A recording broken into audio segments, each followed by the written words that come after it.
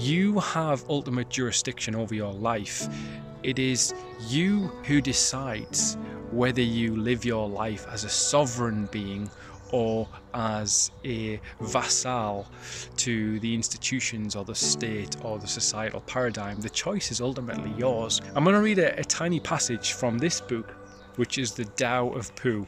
And a lot of my influences and philosophies and ideas come from the ideology, to use that word, of Taoism, and the knowledge that everything in the world is always in constant dynamic flux. There is a good, bad, light, dark, up, down, yin, yang.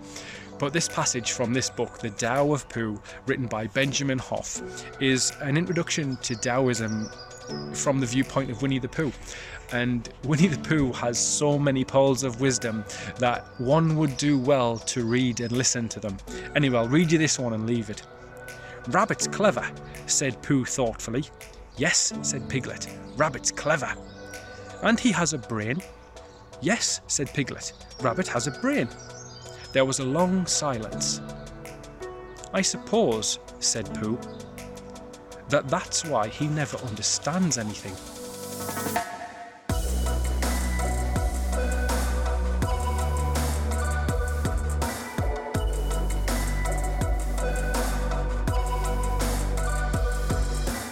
I've been in your Telegram group for a while and watching the content you've been putting out there. And yeah, it's really good, man. I love your kind of attitude and philosophy and everything like that. I think that you've got just a really good kind of approach to everything where, you're not too in the thick of it. There seems to be a kind of nice, healthy distance between everything going on in the world and then your reaction to it. Would you agree with that to summarize it? Yeah, I think it's a good shout, Johnny. And just to go back on the first question that you asked, I have listened to a couple of the episodes. I just listened actually to the most recent one that you did with Yuri, just to kind of get a bit for myself to get a bit of a feeling of what I was getting myself into. But yeah, so I've listened to a couple, but I do remember seeing the announcement that you were going to start doing it, and I do remember when I first saw that announcement, I thought, oh yeah, that's a great idea. That's exactly what we need. We need to be staying free now more than ever. So yeah, man, I've not listened to them all. I will get around to it eventually, but I try and distance myself from the tech to a certain extent as much as I can, as much as is practicable, And yeah, but back to the point in question, my position in the middle of it, it's interesting that you say that, because I've been heavily influenced by the philosophy of Taoism. So it's kind of the Lao Tzu stuff, a bit of Zen in there as well, and the whole idea that there's a constant balance in life. So there's always a good and a bad, a light and a dark, and a yin and a yang, and all that kind of stuff. And I just believe that everything has this constant dynamic where it's always moving and you're always in the middle. You never really, but back beyond that, more practicable. 10 years ago, I thought the world was ending. When the financial crash happened, it was, oh my God, this is it. This is it. How can anyone not see that this is a complete sham? So I see the pattern. I see myself now in people's reactions now. I see how I reacted back then. I think, oh God, the world is going to end. And you go into this flight mode, or maybe it's the fight mode. It's one of those two things, right? I'm going to fight against this. I'm going to rage against this system. Or you just kind of back away from it. So I kind of went through that a long time ago. And I think that's allowed me to come a little bit full circle and sort of look at this as, all right, the world might be ending, but it was supposed to end 10 years ago. So let's just, be practical about what we're doing. This is not a new thing, nothing new under the sun. It's not new, dynasties have come and gone, empires have risen and fallen. So it's not new. It's just that it's new to us. Our experiences of it are new. So I think that gives me that little bit of a outside perspective.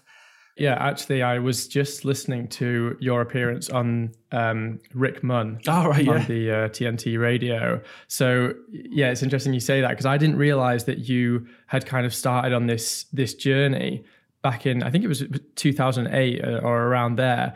I mean, obviously, I kind of know you from, quite recently, everything going on with COVID, but I don't know much of your history before then, and I imagine that a lot of other people don't either. So do you mind maybe starting there with your kind of the history of the history of how you kind of became this advocate for kind of self-sovereignty and for kind of, I guess, stoicism and Taoism and that kind of thing? Yeah, definitely. I think I'll summarize it. I'll not go into too much of it, but you could say that the inflection point, the catalyst, was the financial crash. Like I was when I was growing up, you go back when I grew up, I wanted to be a famous businessman. I wanted to be knighted for services to business and all this kind of stuff. And then the 2008 thing happened, and all of a sudden that reality, that system that you believed in, just wasn't there, because I could see right through that from experience, where loans and finance was on the table, and then all of a sudden overnight it was gone. But it just affected me individually, and I could see around all of these banks and banksters weren't being affected by it. And I was thinking, well, hang on, that's not right. What makes them different to me? How can they get through this and not suffer the same that I'm suffering? So I think that was the real catalyst, because I believe that people always ask this question: why can you see what others can't see? Why can you see it and no one else can? And I have this idea that it comes down to trauma, or an expectation has been shattered. Like, you have been built up to expect a certain exchange from society, and once that exchange falls through, you suddenly realize that perhaps your perception of society was wrong.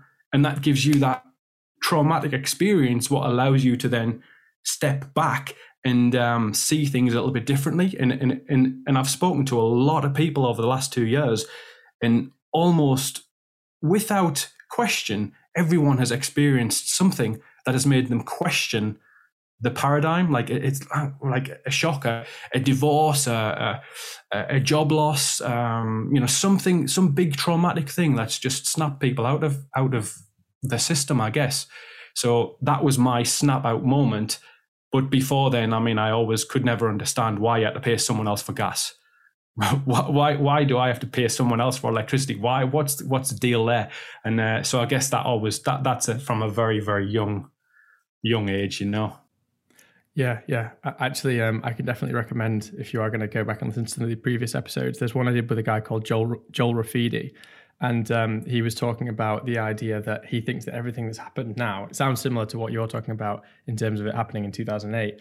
But he was basically saying, like, we're kind of having this kind of collective event, which is essentially kind of waking everyone up. And it's like we've all been in this slumber, and that actually, you can kind of see this two ways. You can either just kind of get drowned by the whole thing, or you can see this as your kind of like opportunity to evolve and to kind of, have this experience of the kind of wool being pulled from your eyes in a sense, and then kind of, going from there and evolving through it and growing as an individual. And he called it I think he called it like a rite of passage, like this whole COVID thing. And it sounds like what you had in 2008. I mean, I think at that point in 2008, I was not really kind of, I wasn't working. I think at that point it was before I was even at university, or maybe I think I was before I was in university. So, I wasn't in a position to really have that kind of reckoning. But, I guess that there's other people like yourself who have had that and have taken that lesson on board and gone, okay, like I've had this big reckoning. I've learned something about the world, and now I'm going to kind of take this forward. And it's an interesting paradigm in a way that people who have had that have been able to kind of carry that knowledge through. It's almost like the people who have gone through that in 2008 can be like, okay, now I can help guide people in a sense through the next one. When there's other people kind of losing their heads now, there's people like you out there who are kind of just, gently bringing people around and saying, it's going to be okay. Like, this has happened before. Everyone thought that the world was going to end before, but it didn't end, right? Yeah, that's exactly it. I'll have a listen to those episodes. But that is it. I mean, we are at this juncture in time and experience where we seem to have this opportunity before us to kind of lift the veil on it all. And depending on how deep you want to go into that, like, you know, is it just the surface level, like the banking system, the way we employ ourselves, the education system, or is there something far, far deeper and spiritual taking place astrologically, like in the whole mechanics of our universe? Is there something deeper taking place? And I do think personally that there is something deeper taking place, and it happens every few hundred years or whatever it is, however you go down it. And it's like come on, guys, like if the people above are playing the chessboard or whatever, moving the pieces around, let's just say, or even if it's God, let's just speak in black and white terms. If he's there and he says, all right, guys, you got to wake up now, come on, snap out of it. This is it. This is your moment. Take some self-responsibility. And it's almost like everyone's been given that chance on a very deep level to accept that and answer that call. But what I think makes this different, and I said this just a couple of days ago on Twitter, like, I think what's different, and nothing's different, but what they think, and when I say they, I mean the people who believe they're pulling the strings. What I think they think makes this different is that they are giving you the choice to plug yourself into an AI system. And I don't know if we've had that level of control before. So it's like systems rise and fall. That happens through, you know, forever as far as it goes back. But this time it's like they want everyone hooked into this thing that's totally not real, even though what we have might not be real anyway. But like it's almost like plugging consciousness into this AI thing, and I think they believe that's the change they're creating. But it is giving us, and when I say us, I think those people who have had traumatic experiences or can see this for what it is, it's giving us a chance to actually turn our backs on it, turn our cheek on it, as you would read in the Bible. Not that I'm a religious person, I'm not. I want to get that out there and say, look, I come from this, from a completely non-religious perspective. However, I can't fail to appreciate there must be a greater dynamic taking place. There must be, like, if they do worship Satan or Satan or however, and they're doing all this stuff, then that can't be the only idol to worship. There has to be other ones. So, but we've buried that knowledge, and we only say, oh shit, it's the Satan worshippers, it's the sacrifice, it's always the dark. They're throwing the dark at you, and like people seem to fail to recognize, well, okay, but if that's there, then there must be another side of it. So why can't I do that? And I believe that we all are the opposite to what they're doing. And I say we as in me and you right here on this chat, but the wider people who might be listening to this. Yeah, that's really good. I mean, I'd not thought of it kind of in that way before, but definitely throughout this whole process, I've kind of felt, you know, I wasn't religious before, and I still probably would say that I'm not particularly religious compared to someone who would kind of describe himself that way. But I definitely do sense that there is I guess I get the feeling when I'm looking at kind of religious texts and stuff, and you know, Rick Munn's a good example of this, because he's kind of pushing the religious angle a bit more, and you know, sometimes he kind of quotes passages from you know, the Bible and things like that. And I really do feel like it resonates with me in a way that it never has before. You know, just this kind of concept of, it's almost like there are these metaphors imbued in some of what the Bible talks about that you can just kind of recognize. You know, just for instance, the worshipping of false idols and stuff, and you see the way that people are trying to become God, play God. You know, trying to kind of take the human and turn it into some kind of AI, or to modify, you know, modify DNA and stuff. Not that I'm saying that, for instance, that the vaccine, you know, does that specifically, but there is this kind of, you know, you hear these people talk a lot, you know, at the World Economic Forum and stuff, that they want to kind of upgrade the human in their own image and stuff. And it kind of just resonates with a lot of what I have read in the Bible, even things like the, you know, the mark of the beast and stuff. And I'm like, okay, you know, they're talking about in the Bible, the mark of the beast, and then in the, throughout what we've seen recently, there's a lot of talk about cashless society, and you know, you won't be able to spend without having the chip implanted in you and stuff. And you know, there's genuinely people trying to push this. And sometimes I'm like, you know, is life imitating? You know, I don't necessarily want to call the Bible art, but is life imitating art, or is it just complete coincidence? Are we just seeing patterns? You know, but there definitely does seem to be truth to some of these religious texts. I mean, I don't know necessarily how far to take that, but I definitely give them more respect and kind of, more credibility in my own mind than I definitely ever had before. Yeah, I agree. I kind of come from a similar perspective on it, but I think the one thing that really sticks out for me is this idea of the apocalypse and the etymology behind that word being, from the unveiling, like the lifting of the veil. Yeah. Christianity is not exclusive. There's, as I say, I come from a ideological and philosophical side of Taoism, which looks at things in a completely different perspective.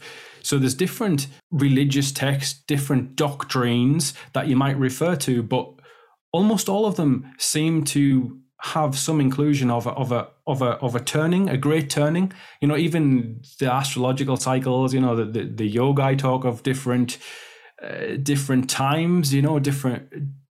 So I do think it's like it's the end of an empire. It's the end of a dynasty. It's a time of change. It's like, this is it. Like, hello, welcome to the new world. It's not their new world. You just need to make it your new world. It's like, this is it. That system is done. We all know that. And we're now fighting, I think, on a spiritual level for what this new world might look like.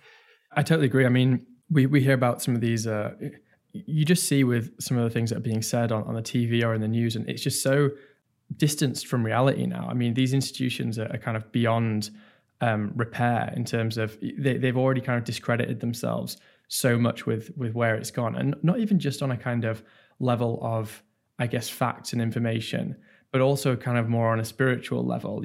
When you see some of these organizations that are trying to put masks on kids and trying to give vaccines to children who are 5 years old, etc., for a disease which essentially doesn't affect them. I mean, it's kind of just so spiritually devoid that I think that there's no redemption even on that angle. Obviously there's no redemption from a kind of factual angle, but just from a spiritual perspective, it's almost like the consciousness of the world is moving in a new direction. And not for everyone. Obviously there are some people who have been kind of pulled in by that darkness, right? Who have just been, they've been pulled in by the fear. It's worked, and they've, some of them, I don't know whether they'll actually come back. Obviously I hope that they will. But in terms of the people who have a positive view of the future, we're kind of all on we're kind of all in the same area and think about things in somewhat a similar way. And I always just think like the power of positivity, the people who actually have a positive view of the future are going to win. We don't need to necessarily be like a majority. It's not like we have to have, 51% of people have this positive vision and want to kind of, move past this and be free and be sovereign, etc. We just need, because that energy itself is actually more powerful than the kind of negative energy and the dark energy. Would you agree with that? Yeah, I would. And that great saying, thoughts become things. And if your airwaves are completely bombarded by the negative stuff, it's like when you see people sharing the cashless society, all of the child-related things, the explosions underground and all of that kind of stuff that you can just get lost in. Like you spend the rest of the night like distraught because you're thinking about this really bad, dark thought, and you're not actually putting any of that sacred thing that you have, which is energy, into, all right, I know that's happening, but what can I do about it? What can I do for me and my family? And going back to what you've just said there, how you perceive what you can do in that situation changes your real life circumstances. Is it Henry Ford that said there's two kinds of people in the world, those that think they can and those that think they can't, and they're both right? It's kind of like where we are. I really feel like that. They're done. For me, they're done. This whole thing is done, and they're desperately clinging onto it, and they're going to try and use force to ram it down everyone's throat. But it's up to us, unfortunately, who have been educated for at least one generation to put faith in this thing that they've created, this system. We have to find a way to step back from that, lead by example, so that other people see what we do and then want to be part of what we create. But most importantly, we have to do that for the next generation, because we have to educate the next generation out of the AI. We have to pull them back out of the black goo. And that's kind of our job. It's like, I don't know if it's your job, but I mean, we're here, we're talking, we're having this conversation, so you must be part of this whole light spell. Do you know what I mean? Let's just say. So if it weren't for us, mate, we'd all be plugged in. So that's one way to look at it. Yeah. So I just want to go back a little bit to your own story, because it's definitely an interesting one. What happened after 2008 then? So you had this kind of reckoning in your life where you realized that things weren't as they seemed, and that, you know, think that the kind of the chessboard was rigged essentially, and all of this stuff. So I just I'm interested to know a bit of the story of how you got there, from there to where you are now, with, you know, kind of living a much more sovereign life, and, you know, kind of, I know you've got this this website Born Bright, which I definitely want to go into as well. Yeah. But just going back to 2008, what was that journey like for you?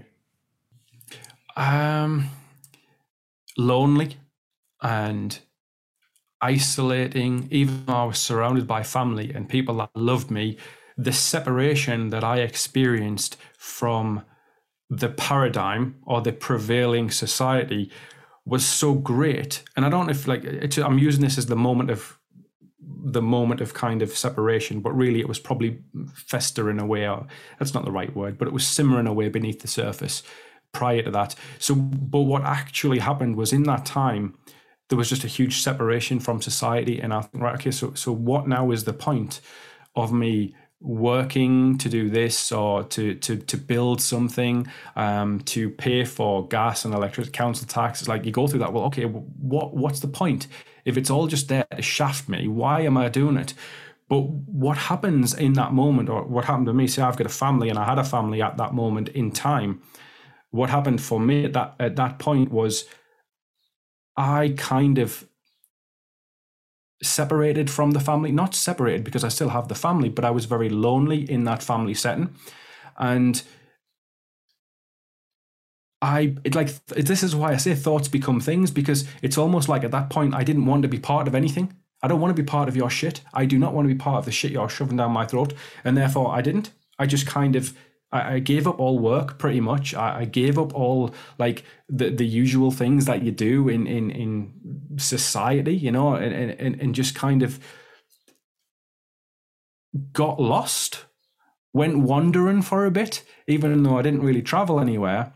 But it was just, yeah, your soul goes missing. So my soul went missing for about 5 years after that point, because I didn't know what the hell I was thinking. Look at all the and you might relate to this now. When you look around and you see everyone wearing a mask in the daylight, and you think, and you're looking at them, and think, what are they doing? Like, what are they doing? And you can't reconcile why they're still doing that, when you can see clear as day that it's just pointless. Like, what are they doing? So it's that kind of separation. So when and you'll hear it now, like some people will say, but I don't want anything to do with those people who've taken the vaccine. If they've taken the vaccine, that's their choice. It's on them. And it is their choice. But we have that separation. Like, it's like, and you just step back from it, and you feel yourself. I've said this many times as well. You feel like you're in a different dimension. Like, you are living a parallel existence to these people who are so bought in to whatever the latest thing is. So 2008, that's kind of what happened to me. And for the 5 years after that, I went and read Taoism. I read books on self-sufficiency. I read books on growing. I read books on energy. And I knew if I invested time in those things, that this sounds weird, that this moment would come. It was almost like doing that was the best way for me to invest in myself and my personal circumstances, having that gut feeling, intuition that this shit was going to come home at some point. So, and that's really so I spent 5 years doing all of that stuff, but to the complete annoyance of my family, who just thought that I was some crazy nutcase job, who didn't want a good job, didn't want a pension, didn't want to buy 5 buy-to-lets and have passive income renting a house out and stuff. It was like, what's he doing? Like, he's just sitting in the garden reading books. And it was kind of, and so that's kind of what happened. So what I'm saying is that was really good for personal development. But in terms of the family, man, it just like I say, you live in a family, but you become isolated and lonely. And I was just the harbinger of doom and gloom. Like, oh, you're full of negativity. It's all you talk about. And that was really it, like, for 5 years. And then 5 years goes in and I think, well, actually, you know what, I'm gonna have to do something. I'm gonna have to get some money and pay the mortgage, or my son wants to buy this or that. I'm gonna actually have to earn something and help him do it. So then you get back on the treadmill and you get into employment and you do all this other stuff as society demands. Because at this point I'm thinking, well, I'm certain that this has all fallen down. Why is it not fallen down yet? Maybe I am wrong. Maybe I am crazy, like what everyone says I am. So therefore, I should go and get a pointless job and pay taxes for the rest of my life. And that's kind of where I was between then and 2019, like November 2019, like straight away, like this is like, I can see exactly where this is going. And the funny thing was, I wouldn't have said anything. I wouldn't have said anything publicly about any of it until my wife approached me completely out of the blue and shared something with me and said, what do you think of this? And it was something she'd seen on Facebook, and it was somebody saying that it might be a scam or it might not be real. And this is after me, like for 7-8 years saying, look, you got to be careful what you're reading, and being like totally told you're just a doom monger. Then I didn't say anything else. I stopped all of those conversations with anyone, and I became withdrawn. And then out of the blue, 2019 or 2020, my wife sees something else on Facebook from someone else she trusts, so a friend or something. And then she then asks me, what do you think of this? And then all of a sudden, it's like, hang on, like it comes full circle. And then she asks something else, and then someone else asks, and you kind of start to, I mean, I said this to friends, like, it just all fell into place at that moment for me, because it was almost like I was expecting this. And now all of those feelings that I had 10 years ago were being somewhat vindicated, and I wasn't the crazy guy sitting in the garden. It's like, and I think that's why I've had this balanced view, because I've been right down that rabbit hole and I've ran as far as I could away from everything.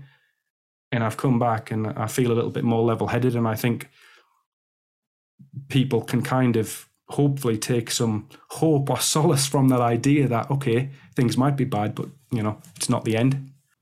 Yeah, well, I guess it's almost like you were expecting, maybe for all this time, and you know, while it was kind of a lonely path, you were expecting, when am I going to be vindicated? Because you know, life seems to have kind of pedaled on as normal, and then this thing kind of came in, you know, this COVID-19 era, and all of a sudden it was like, this is kind of vindicated my suspicions in a way.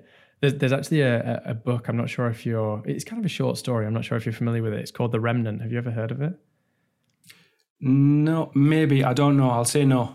The concept is they're kind of a prophet who is out there speaking this truth, and no one will listen to him. And the whole kind of point of the story is he doesn't try to get the masses to hear his word, to hear his story. It's like people gravitate towards him who are the right people to hear it at that time, and he doesn't try to push it.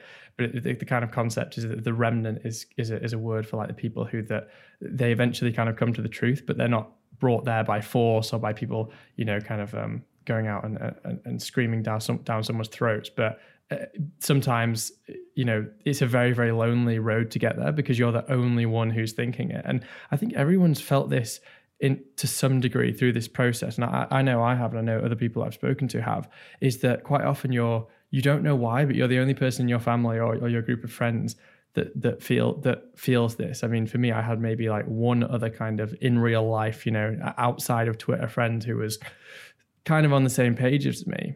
But most of my, you know, my friends and family, they just didn't get where I was coming from, you know, and I felt like I kind of walked this lonely road for like the best part of 2 years. And the first time where I actually felt like people are starting to realize that maybe I was onto something was like when they kind of brought out the booster, which I thought was a big red pill moment for a lot of people who hadn't already been red pilled by a lot of the nonsense. That was the red pill moment for kind of that maybe, yeah, not the majority perhaps, but like a big chunk of people, I think were, you know, had the wool pulled from their eyes at that moment.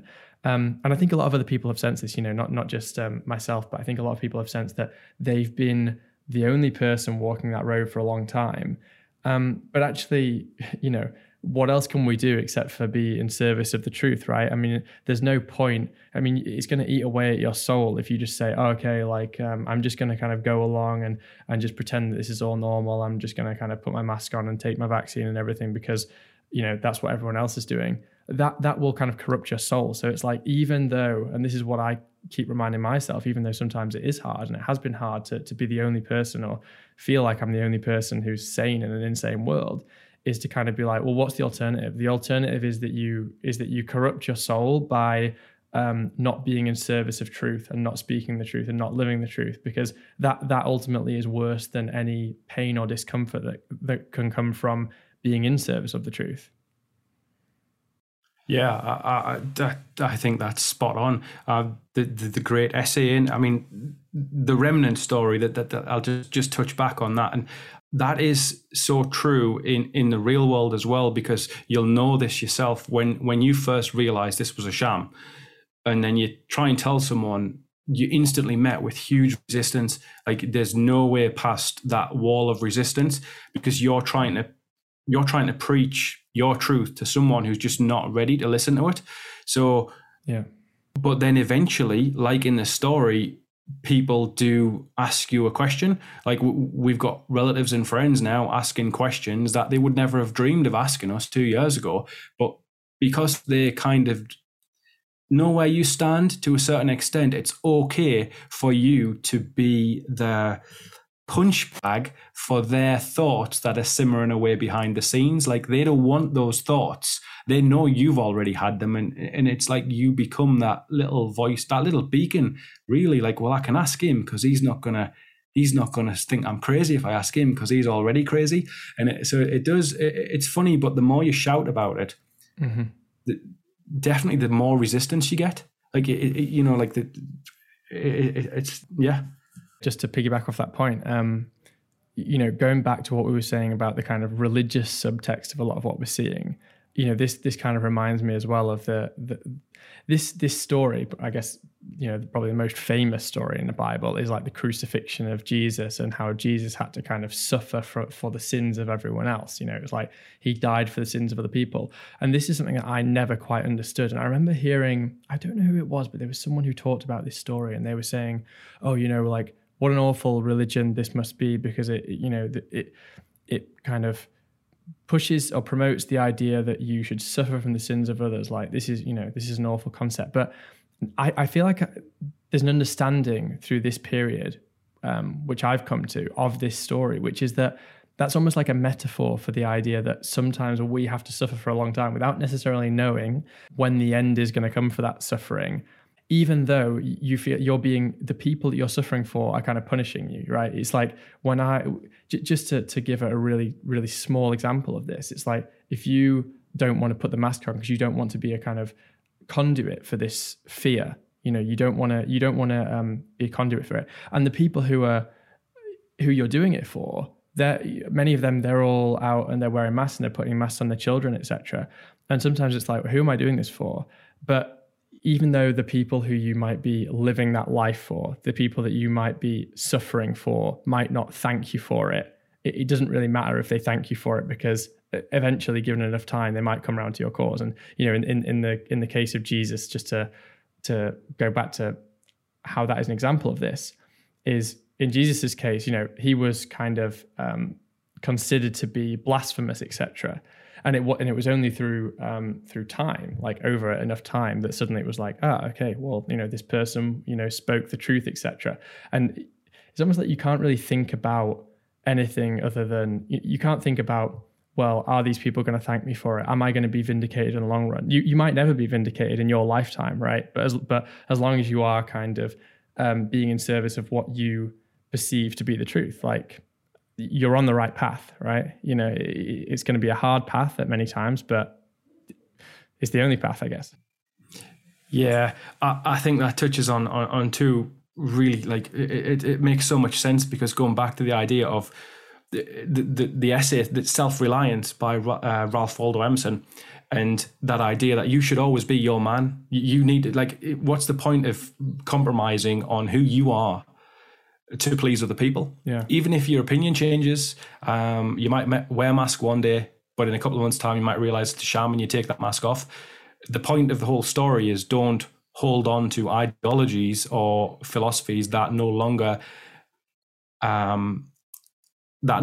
represent who you are as a person. That ultimately, when you break it all down, that is the only true way to live your life, because it's your life, like it's your experience, your time here. You should not be afraid to say what needs to be said and do and act in ways that are complementary of your spirit. And that takes us nicely onto this idea that, for me, where all of this is, it's the jurisdiction of man. We've lost our place in the hierarchy of things because we've given away all of our responsibility to these institutions that we somehow, for some reason, have some faith in, or we're supposed to have some faith in, when in actual fact, whether it is chaotic energy, we sprang into existence because of Big Bang in a void, chaotic energy created us, or divine consciousness created us, it doesn't matter. Like, you are the direct product of that event, and there is no third party interloper between that relationship between you and your maker. But for some reason, we're all nuts and we think that the Queen or the council or the bailiff or some random private company who's going to come and collect a TV license has some kind of authority over who you are. Like, what happened? Where did we go wrong? And this is what I mean about this opportunity. This lifting of the veil right now is showing and revealing all of this to be true for those people like the remnant who are ready to see it. Yeah. That's a really good summary. Actually, that kind of brings me to your website. I'm just going to read the description here, and then it'd be good to just kind of talk about this project for yours, Born Bright. So the description says, build your self-sufficient life and live meaningfully. Join a self-sufficient community and find friends, learn practical skills, and discover how you can protect your family by living a more self-sufficient lifestyle. So this kind of goes to the point that you were just mentioning in terms of kind of getting rid of these third parties and, being more intentional and direct in the way you live your life. So I guess my question would be, for you personally, how do you live in line with those values? What's changed for you, I guess, since 2008 when you went on this journey? And what are you now teaching others through Born Bright? Yeah, well, I think the first lesson that I learned was you can't rely on anyone else for your income, for your means of employment. You have to take care of that. Like the foundation to your ability to become self-sufficient or not is you just can't rely. You can't have that dependence on other people. So whatever skill you've got, a tradie, office work, whatever you've done, every single person has skills that they don't realize they have. And this is a real scary thought, because you then get into the argument of that entrepreneurialist, that's a horrible word, but that idea that I want to do something for myself mentality. Some people might just not be made that way. But I think it is key to understand where your jurisdiction starts and ends, really. It's like you have to look after yourself, because if you don't take care of that, then you're always going to be dependent on someone else. And as long as you're dependent, that's what this whole thing is, isn't it? It's the only reason any of this has any authority is because we're dependent on elements of it for our everyday existence. So without that independence, you will always have to rely on them for something. And I think that that's everyone's journey that they need to take on their own. But for me, it was, okay, I need to do something. I need to earn some money, preferably that I don't declare, that is, someone coming to buy something for cash at the door, whether it's cryptocurrency, which is a more current thing now. But yeah, you've got to take care of that. And that's kind of where the journey starts there. So after 2008, right, what can I do now for myself? And I've tried to stick, I've tried to be, I don't want to use the word self-employed, because legally that puts me under the jurisdiction of HMRC because I'm self-declaring that I am self-employed. It's like self-declaration. You declare everything yourself. Like it's nuts. It's the greatest con ever. You just tell them everything about yourself, and yeah, okay, thanks. It's like confession. Your witness statements. It's all on you.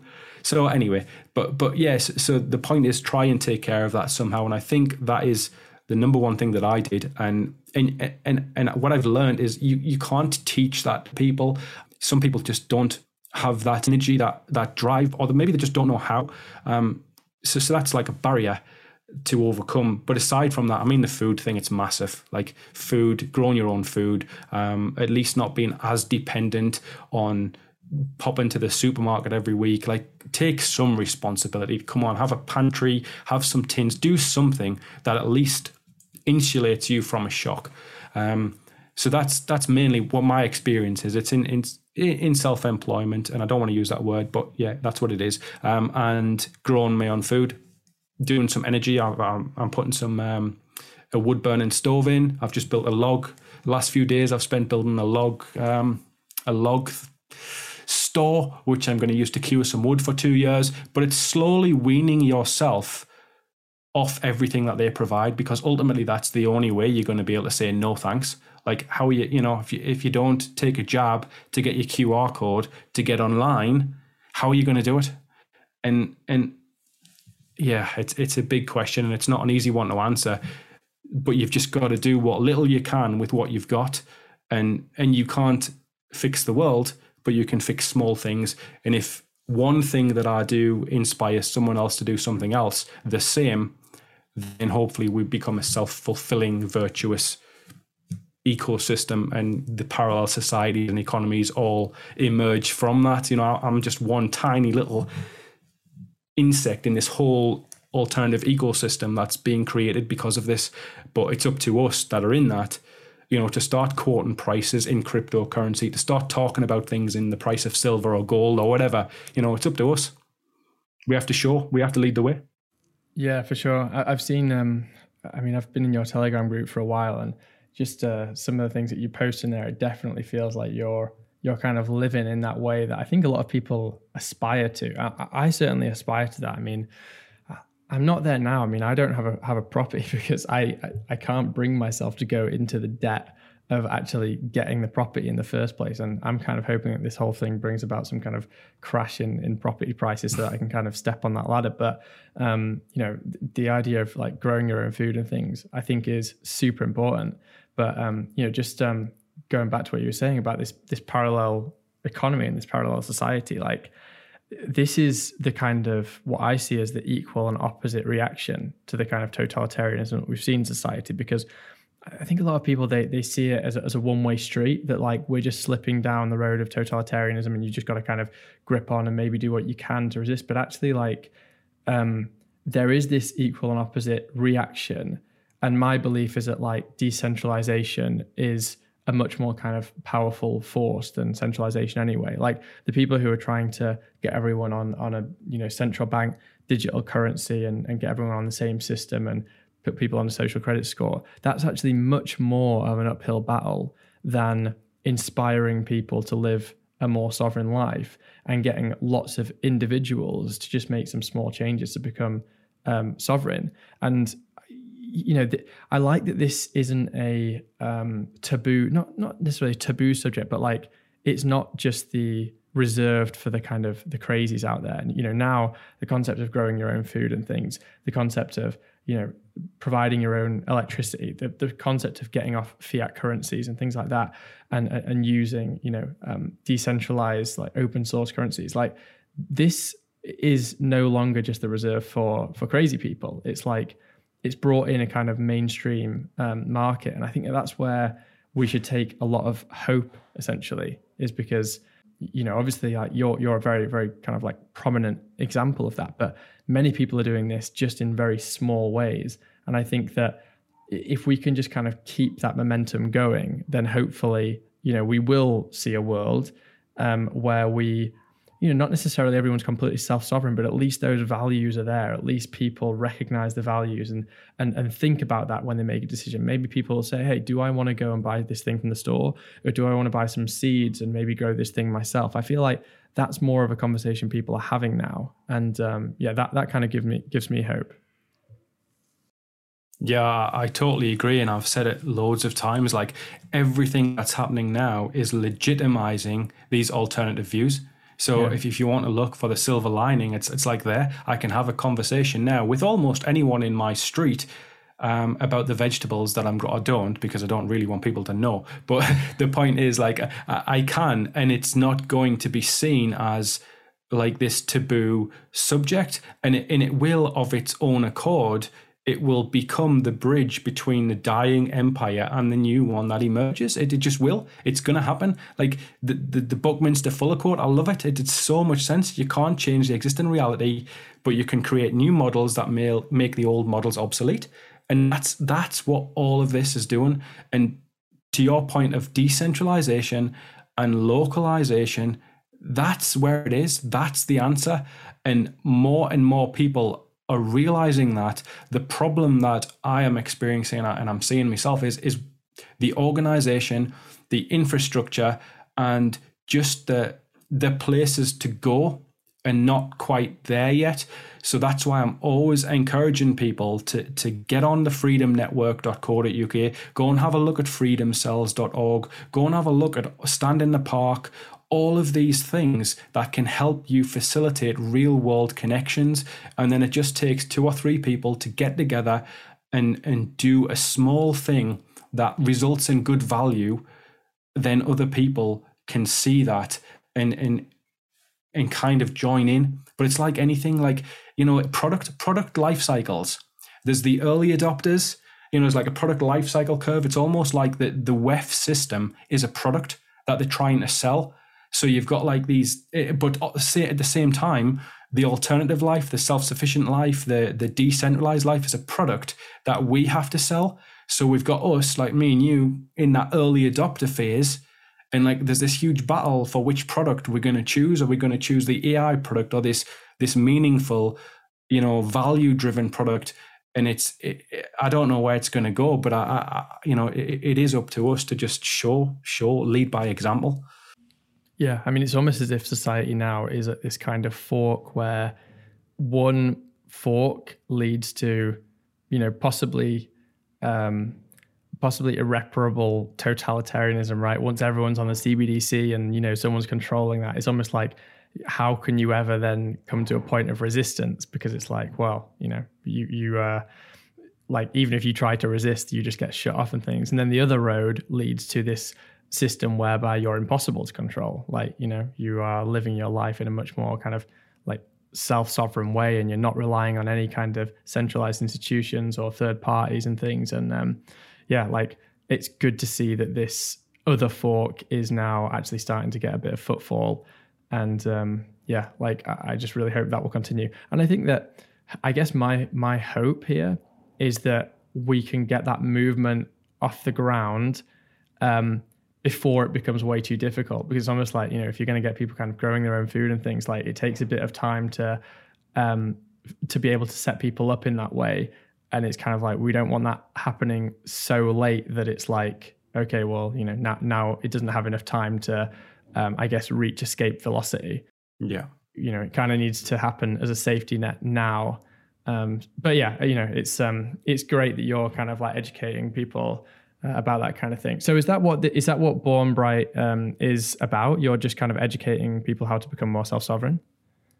Yeah, pretty much. I mean, more than anything, it's really just a place for people to go. And there's a community forum on there, which hopefully will become a place of resource sharing for people that are in a situation that don't have land and that can just learn small things that can take them to a place of some level of self-sufficiency. It doesn't need to be food growing. There's many other ways, like just the monetary system, like just buy stuff in crypto. Like, I mean, that's a good way to pull yourself back from their system. Healthcare, like there's so many, imagine everything in the world now needs an alternative solution. Yeah. The opportunities are vast for anyone who can see what's actually taking place here. You can go into any industry, any skill, any profession, and offer it and take payment in crypto, gold, silver, and you will have a ready market.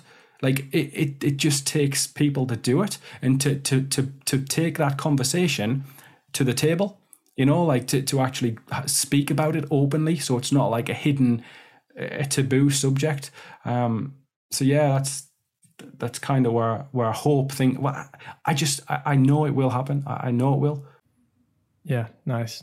Yeah, that's really good. I love the kind of positivity you always bring to these things. I know that it definitely inspires people, and just even the fact that you've got so many people like in your Telegram group and watching your videos and stuff is really great. So one thing I wanted to add, which I forgot to mention, it's that it's not called The Remnant. I always get this wrong. It's actually called Isaiah's Job. Isaiah's Job. It's something like that. It's on the Mises website, but I always call it The Remnant because it mentions it a lot, but that's not actually what it's called. So I'll put it in the show notes if I actually remember to do it. All right. Because the remnant is the biblical reference to the 144,000, isn't it? The 144,000 children of Israel, or the children of where the tribes split, and these 144,000, the remnant, will be immune to the effects of the mark of the beast and the whole apocalypse. I think that was my reference of the remnant. Oh, okay. Yeah. I mean, I haven't actually heard that. So that's interesting. I'm going to look into that. I wasn't sure where the remnant had come from or whether this story had kind of like coined that term. But yeah, I'll look into that. I'm sure that's one of the references. But anyway, just to start rounding things off, I'm sure that most people are going to know you already because you're pretty popular out there in the community, but just kind of like where they can find you, where they can, keep up to date with what you're doing. And also just any kind of like final parting message that you have just to close things off. Yeah, well, I must apologize for the Telegram stuff because I don't really go in there as much as what I used to. So, there's not as much happening in that. It was kind of the exit strategy for Twitter when they wanted to censor everyone. But really, I do post videos in there when I do them. But yeah, the best place to stay in touch is probably Twitter for the moment because it's quick, sharp, whatever. But the real best place would be the mailing list, which I think I counted the other day. I send an email out now once a week, or I try to. And I think for the last 21 weeks, an email has gone out without fail for 21 weeks, trying to just spread the news that it's not all bad. Yeah, and aside from that, there's the Born Bright website. And on the Born Bright website, bornbright.com, there's a community button in the top right corner. If you click that will take you to a forum, which there's, I think there's about 350 people in there now, all looking for ways to become more self-sufficient. And it's my hope that people with experience who are trying things in real life can share their stories in there. Because it's a slow moving format, then like Telegram, you log in and there's 1,000 messages that you want to read and you just can't read 1,000 messages. Whereas if it's in a kind of a forum, it's a bit old fashioned, but it's stable, it's static. You can search for something and find the answer hopefully quickly. And I envision between now and 2025, that will probably grow into something a lot larger. So that's really the best place to stay in touch. But the ultimate place is the mailing list, because whether they shut me down here, there, or wherever, I will at least be able to get an email out to people. And it's not even about me promoting anything. It's just creating a place where people can meet, because I recognize that it's on you. Like, it's not on me. It's on me and it's on you. You have to do your thing. As for parting messages, to wrap it up, the one thing that I want to leave with is that whether it is chaotic energy or divine intervention, at some point in time before you were here, something turned you into something from nothing. So the question is about jurisdiction and reclaiming that knowledge, remembering that energy came from something, because aside from that, everything else is man-made bullshit. Like, you are only mandated by heaven or God or chaotic energy to do 4 things in your existence. That is to eat, sleep, breathe, and move. Everything else is noise, and we seem to have forgotten that. So if we can remember that we come from this divine spark of energy, that then removes all requirement to be reliant on these third parties. Wow, love it. Thanks so much, Seb. You're welcome, mate. Thank you.